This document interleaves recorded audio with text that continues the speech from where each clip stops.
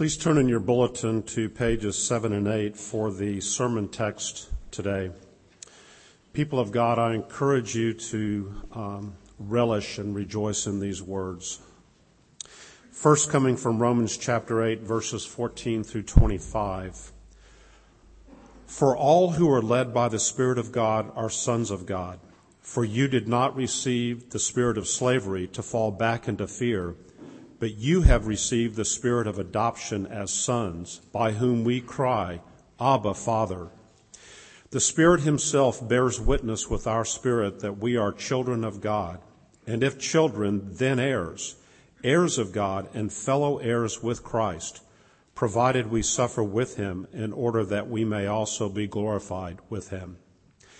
For I consider that the sufferings of this present time are not worth comparing with the glory that is to be revealed to us. For the creation waits with eager longing for the revealing of the sons of God. For the creation was subjected to futility, not willingly, but because of him who subjected it, in hope that the creation itself will be set free from its bondage to corruption and obtain the freedom of the glory of the children of God. For we know that the whole creation has been groaning together in the pains of childbirth until now. And not only the creation, but we ourselves, who have the first fruits of the Spirit, groan inwardly as we wait eagerly for adoption as sons, the redemption of our bodies. For in this hope we were saved. Now hope that is seen is not hope, for who hopes for what he sees? But if we hope for what we do not see, we wait for it with patience. And then from the book of Acts, chapter 3, verses 19 through 21. Repent, therefore, and turn back, that your sins may be blotted out, that times of refreshing may come from the presence of the Lord, and that he may send the Christ appointed for you, Jesus, whom heaven must receive until the time for restoring all the things about which God spoke by the mouth of his holy prophets long ago. And from Ephesians chapter 1, verses 7 through 10, in him we have redemption through his blood, the forgiveness of our trespasses, according to the riches of his grace, which he lavished upon us in all wisdom and insight, making known to us the mystery of his will, according to his purpose, which he set forth in Christ as a plan for the fullness of time, to unite all things in him, things in heaven and things on earth. And finally, from Colossians chapter 1, verses 19 through 20. For in him all the fullness of God was pleased to dwell, and through him to reconcile to himself all things, whether on earth or in heaven, making peace by the blood of his cross. These are the very words of God. Let's pray as we come to God's word together. Father, we thank you for the glorious salvation that we have in Christ. We thank you for its breadth and width, for the hope that you give us. Lord, that you have come to restore all things to yourself. Lord, what a mighty redemption, what a comprehensive redemption. And we, by your grace, are a part of that. We pray that as we study this perspective, as we consider what you're going to do, that we can see better who we are, what we must be about in this world, and what it all means. May we do this for your glory and honor. Amen. My dad played a lot of golf growing up, and I played a whole lot of golf up till about age 12. I was a good 12-year-old golfer, bad 14-year-old golfer, 15 and really bad 62-year-old golfer. But what was always interesting as a kid, learning from my dad, who eventually shot his age, that's a big accomplishment, and it was all the things I had to think about, the grip, had to make sure my grip was right, had to make sure where my head was, had to make sure how my arm did and how low the club head was and how I'm to follow through and what my hips are. Like, it seemed like dozens of things, all the time as you're trying to think of them all, especially as a little kid. And of course, if you overthink it, you don't do it. And the object is to do it so often that your body just begins to do the right thing every time. And I would liken that to the perspectives that we're to maintain concerning the latter days, the final consummation, the kingdom of God, and what it means to be a part of the kingdom, how the kingdom functions. It's like there's so many different things, it seems like, to remember that it's this but not that, this but not that, okay? And the more, though, we study these things, we get them to be a part of our lives, then the more we'll act it out, live it out in our lives like a good golf swing. So I'm going to try to lay out some of those perspectives this morning. Books and books and books, of course. Thousands of books are written on this subject, and we're just going to get some of the essence of it as we seek to open this up. The first thing that's very obvious from these texts, I hope you see, is the final restoration of all things, right?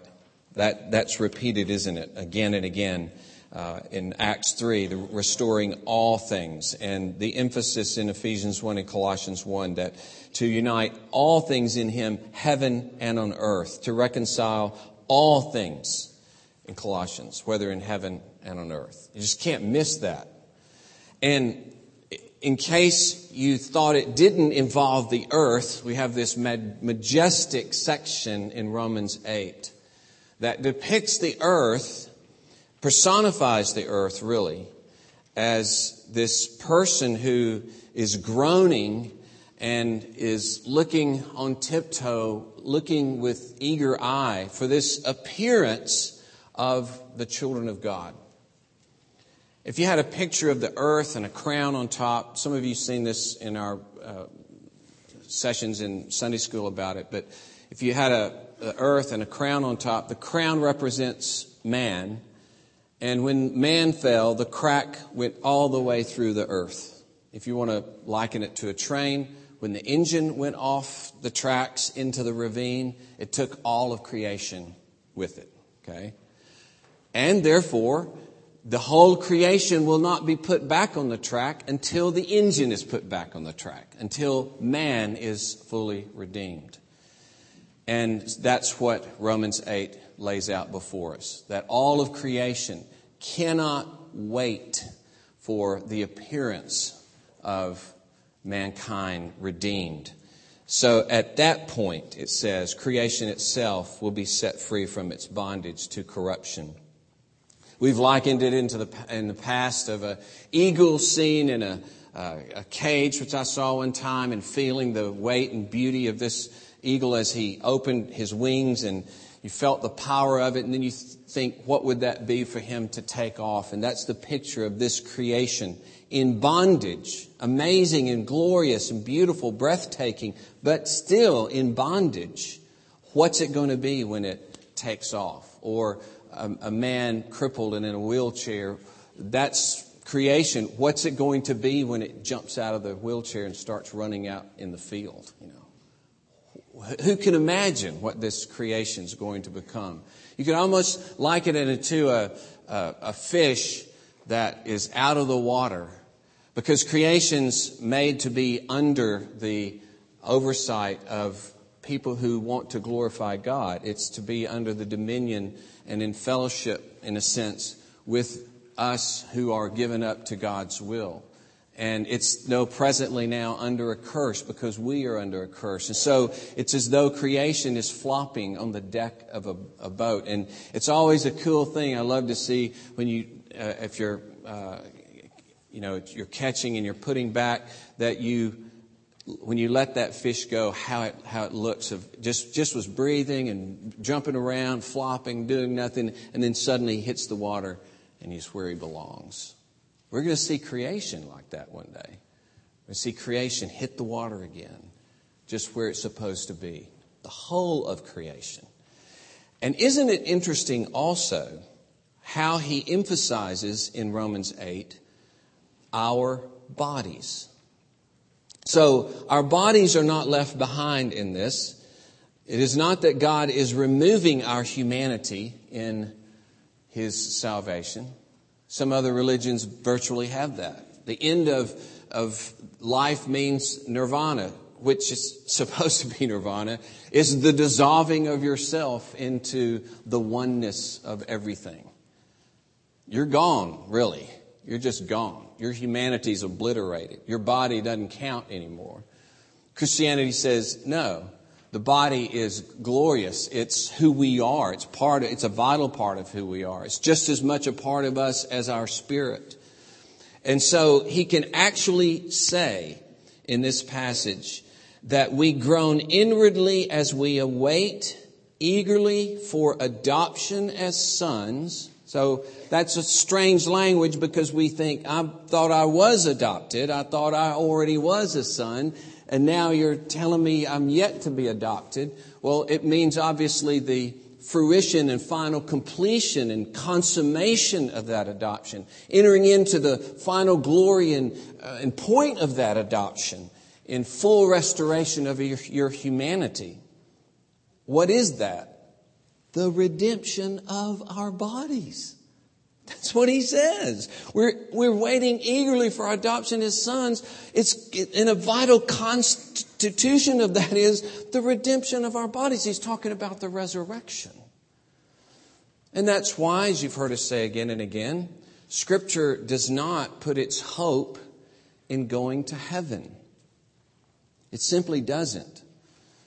There are a few places, I think of only two, Philippians 1 and 2 Corinthians 5, that talk anything about going to be with Jesus. That's wonderful. And especially as we may be suffering in this world in many different ways, either from sickness or persecution, and enduring just the simple curse of sin in this world, there is a relief in going to heaven. But it's a terrible thing, as I've heard at many funerals, for the person, the preacher, to talk only about so-and-so is in heaven now. And we're just so glad. It's all over. She's at rest. It's done. She's in heaven.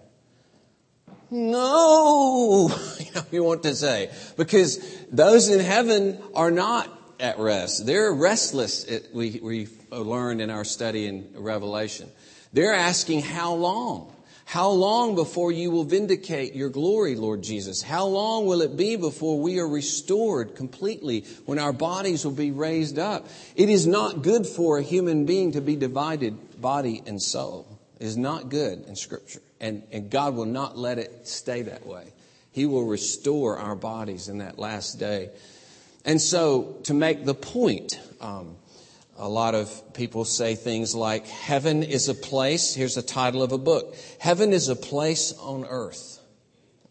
The point being that the intermediate state, this in-between place where my body is in the grave and my spirit is there, is not where I'm headed. That's just temporary. Some will say, I'm just passing through heaven, that is. Passing through heaven to be brought back with Jesus to the restored earth. Or some put it like this. It's the first leg of a round trip. Okay? The first leg of a round trip. We go to heaven to be with Jesus, but our spirits are separated from our body. Jesus brings that spirit back when He comes to renew the earth, and our bodies are raised and restored.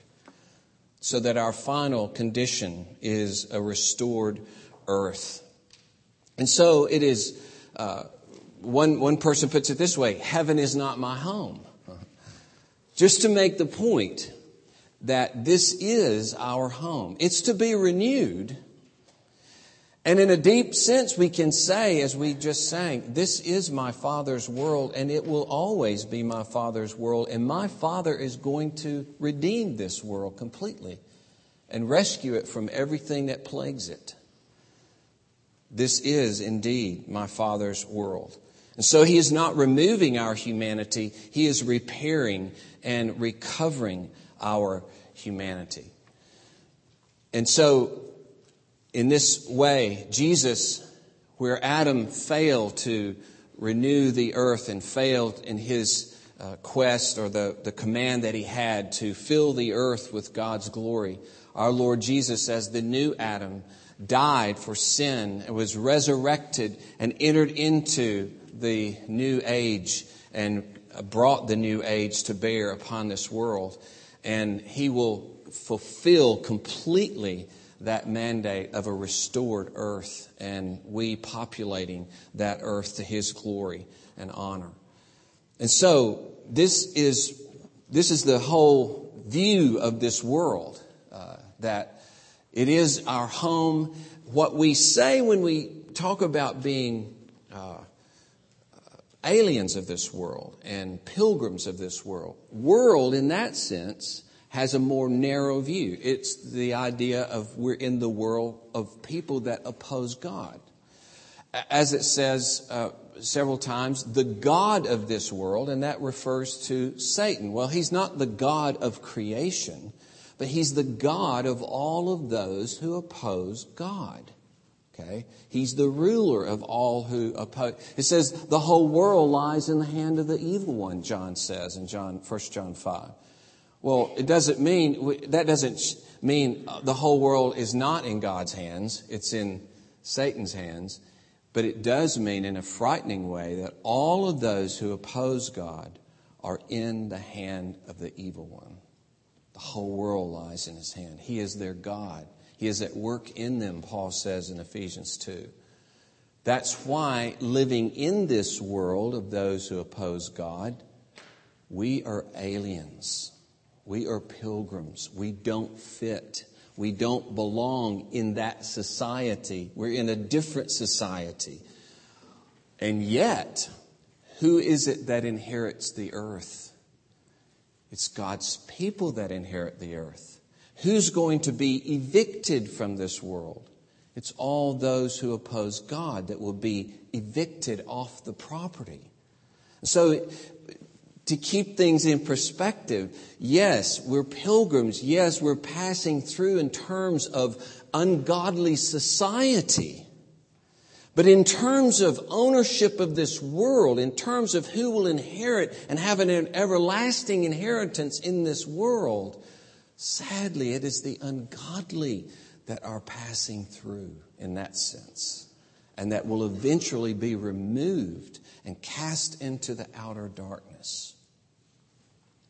So this is our context. It's our context in understanding this world and its importance. And so it was said many times to me in early years, Jordan, there are only two things. One guy would say it, and he'd always say it with his eyes squinted like this. He'd say, there are only two things that last in this world: the Word of God and the souls of men. And when I first heard it, I thought, that's it. That's it. That's the only two things that will last: the Word of God and the souls of men. It wasn't even the bodies of men. It was the souls of men somehow.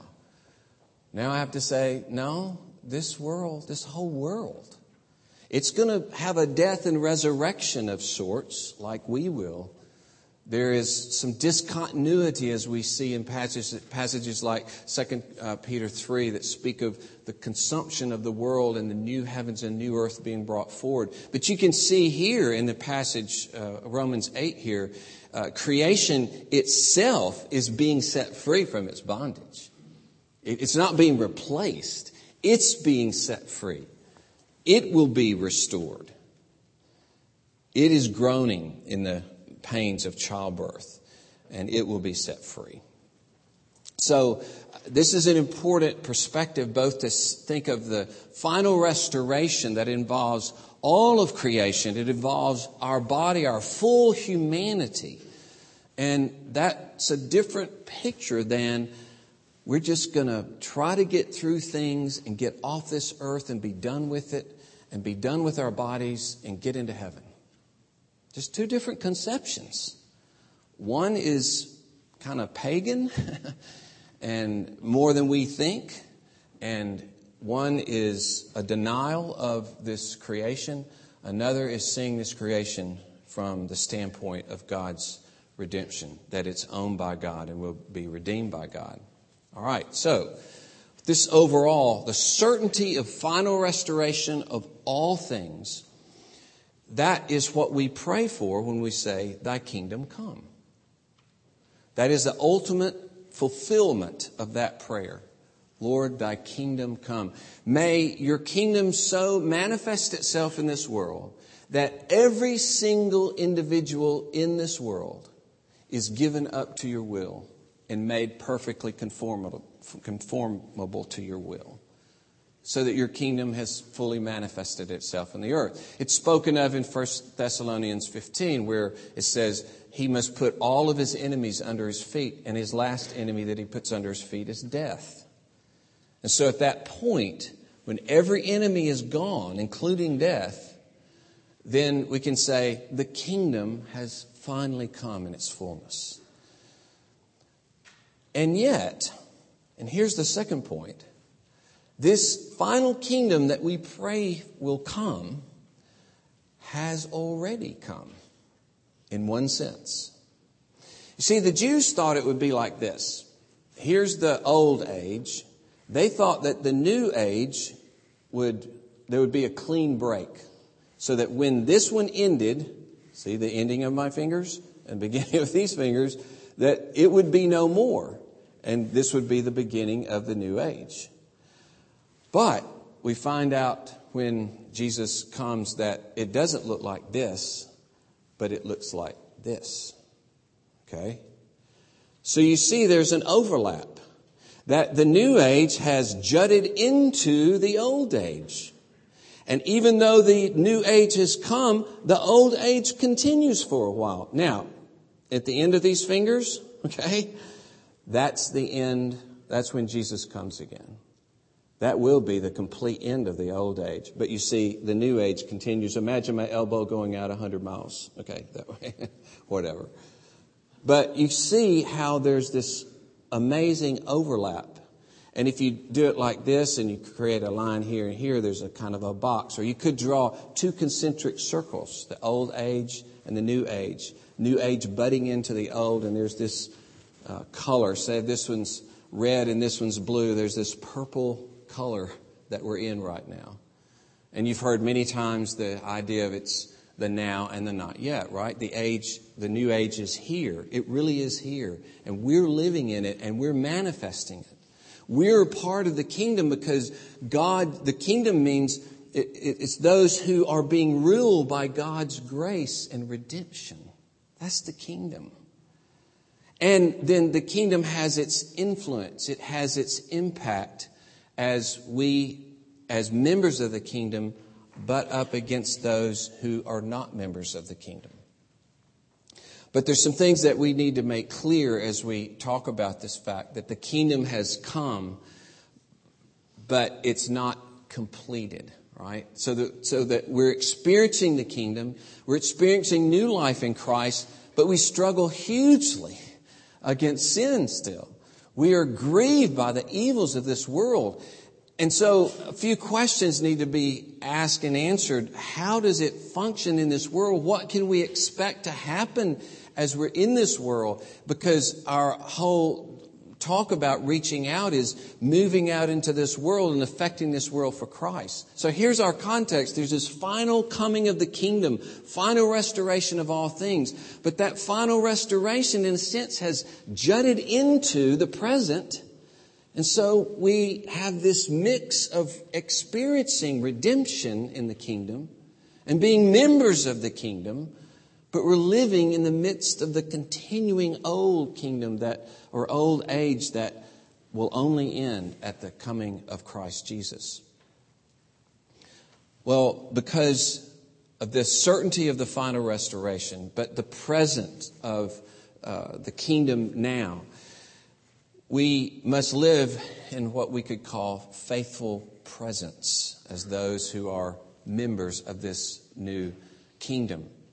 Faithful presence. Now, there's some talk, and I don't know how many of you have read about kingdom thinking one way or another, but one of the dangers of thinking about the kingdom can run this way, that everything we do, for instance, everything we do in the city, everything we might do in terms of mercy and justice is mixed up with the actual work of people coming to know Jesus Christ. And let me just illustrate this in terms of the Jeremiah passage that we really hold to and think is so important for our life as a church. Jeremiah 29:7 was written for the Israelites who are now being exiled out of Israel and are going to be scattered in the nations. And so in this passage in Jeremiah 29:7, God says this: take wives, build houses and live in them, plant gardens, eat their produce. Take wives and have sons and daughters. Take wives for your sons and give your daughters in marriage that they may bear sons and daughters. Multiply there and do not decrease, but seek the welfare, shalom, the peace, the welfare of the city where I've sent you into exile. And pray to the Lord on its behalf, for in its welfare, shalom, you will find your welfare. Now we need to distinguish between ultimate and absolute shalom that we have with God as those who are members of the kingdom, and the temporary kind of shalom that we will manifest to others that are not part of the kingdom. And this is why this is important. Here he has this prayer, this command to seek the welfare of the city, because this will benefit you and you will have welfare as they have welfare, and do generally good in the city. But he says later in Jeremiah, I am bringing Babylon down in final judgment and they will be no more. Think, that doesn't sound like shalom for Babylon. And you see, we have to recognize that though the kingdom can have impact in non-kingdom members' lives, because they come into contact with people who are part of the kingdom, and we love them and care for them and may do great good in the midst of a city.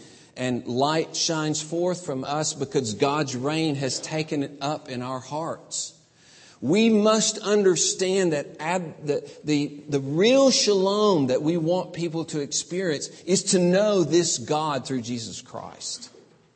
And unless they know that shalom, they don't have absolute peace.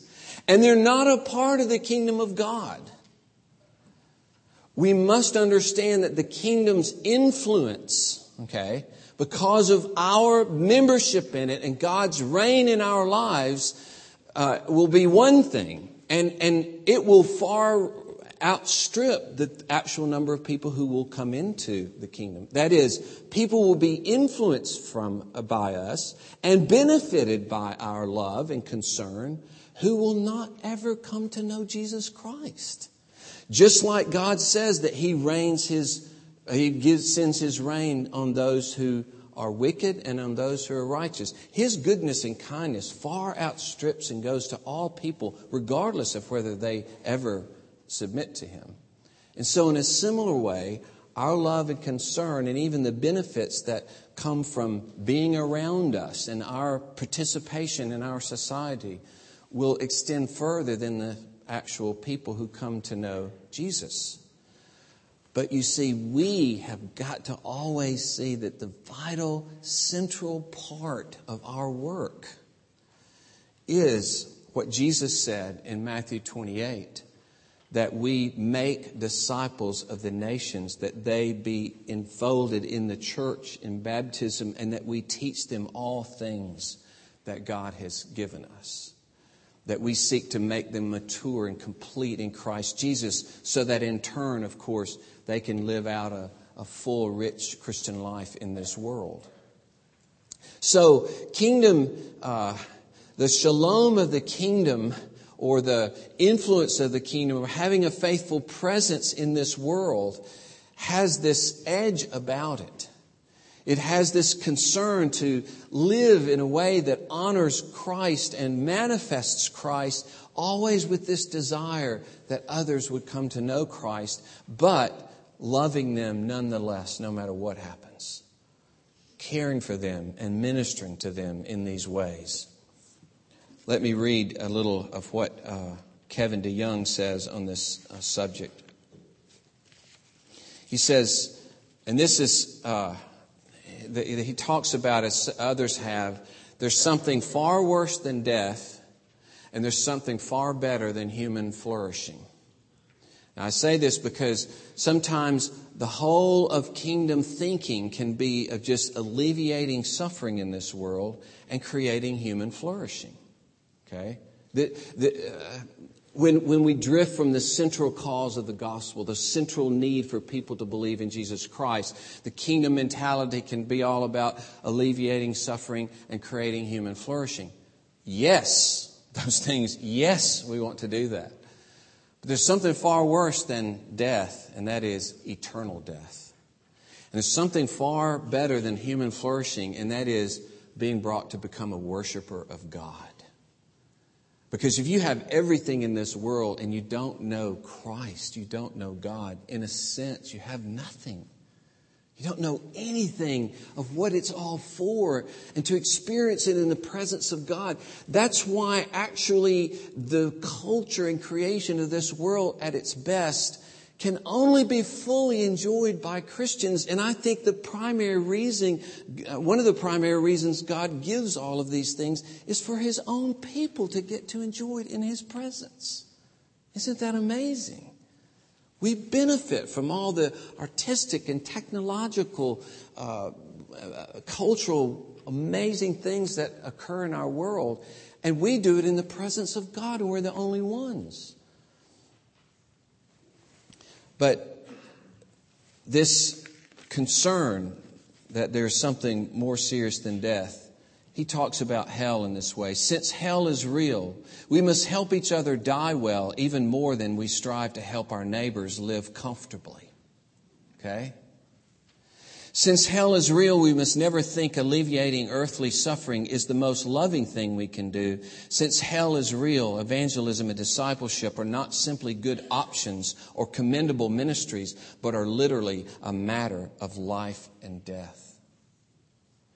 So while we love people in all of these ministerial servant ways, and that's part of manifesting the reality of Christ in our lives. It's part of even a proclamation of the gospel in the sense that we must show that it's demonstrable, right? It works. It's happening in our lives. We are redeemed. We're announcing a redemption that's showing itself in our lives. So it's essential for our message. So I'm not denying the importance of good deeds. They're critical. But on the other hand, how critical is it that we always realize the fundamental work, the essential thing for these poor people is that they come to believe in Jesus Christ. Piper says, he talks about people who say, well, the goal of missions is more than merely escaping from hell. John Piper says, well, there is no such thing as a mere escape from hell. Rescue from the worst and longest suffering can only be called mere by those who don't know what it is or who don't believe it's real.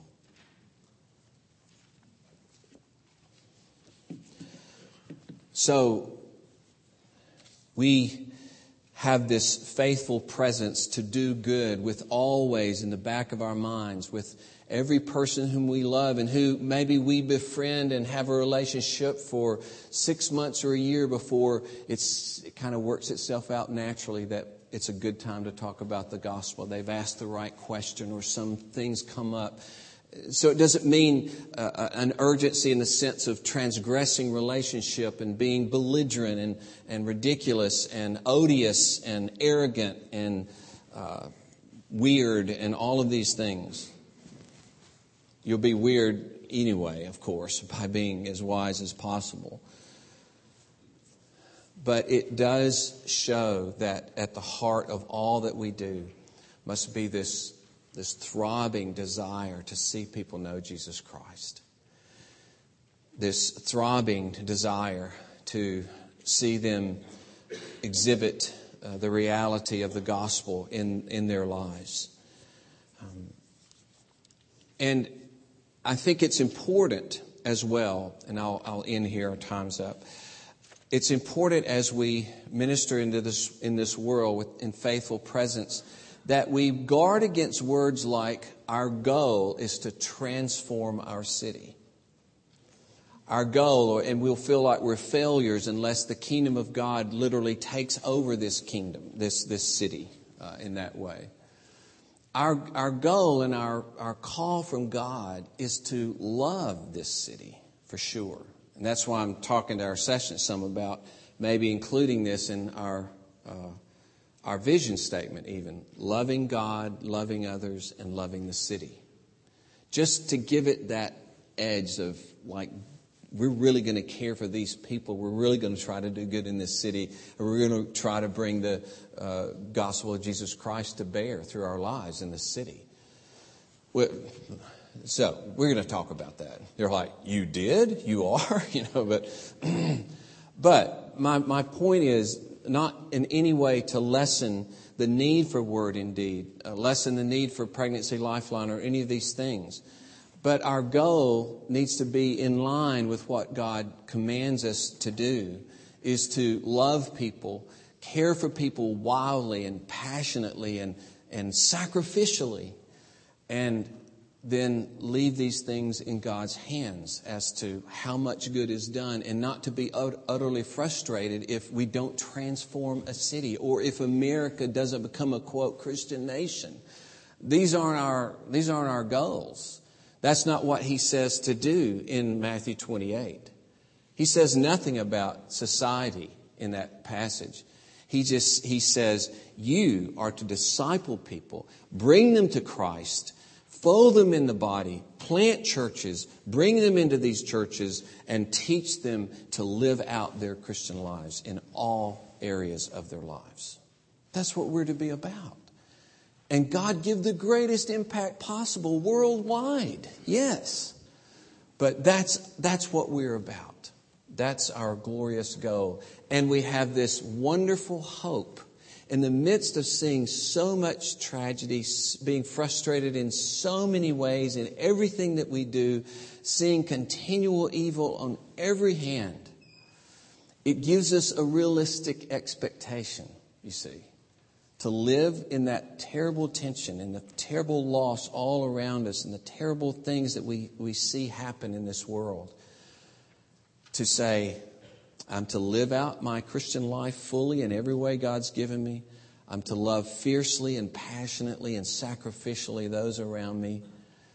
And I'm to wait for that great day when this groaning world will finally be redeemed by Jesus Christ. There is that hope, see, a glorious hope. Spurgeon pictures it this way, that all of creation is like a symphony of symphonic players. And they're sitting there and there's dust on their instruments and cobwebs and strings are brittle and they hardly they can kind of make music, but they don't have a conductor. And all of creation is waiting for the conductor to finally come and take the dais, take the stand. That conductor is Jesus, but we're coming with him. We're the redeemed who come with him and take the stand with him. And when we are restored, then all of creation picks up its instruments. And this glorious symphony is going to break out that will never, ever end. And we, by God's grace, are part of that. Even now, manifesting the sweetness of that music and the aroma and beauty of the coming kingdom by our own lives. So we are, in our worship, as Brian said, it's a foretaste of the kingdom. But in our good deeds, in our love to others, though they may not even recognize it, it is the aroma of the kingdom that they are getting to smell. It's the beauty of, we're like the embassy of God, the embassy that's planted in the midst of a foreign territory that shows forth the culture and beauty of this country from which it came. For our citizenship is in heaven. Our citizenship is with God. But we are an embassy manifesting the glory of God and manifesting, anticipating what one day will envelop the whole earth. May God encourage you. May God encourage you and me to love people with all of our hearts and to love our God with all that we have. Let us pray. Lord, we praise you and honor you that you have caught us up. You've carved us out of the mountain. You've made us precious stones, and you're forming us as vessels for your indwelling and for your use. We thank you, Lord, that you allow us as part of your kingdom, as being owned by you, to bear your light to this world.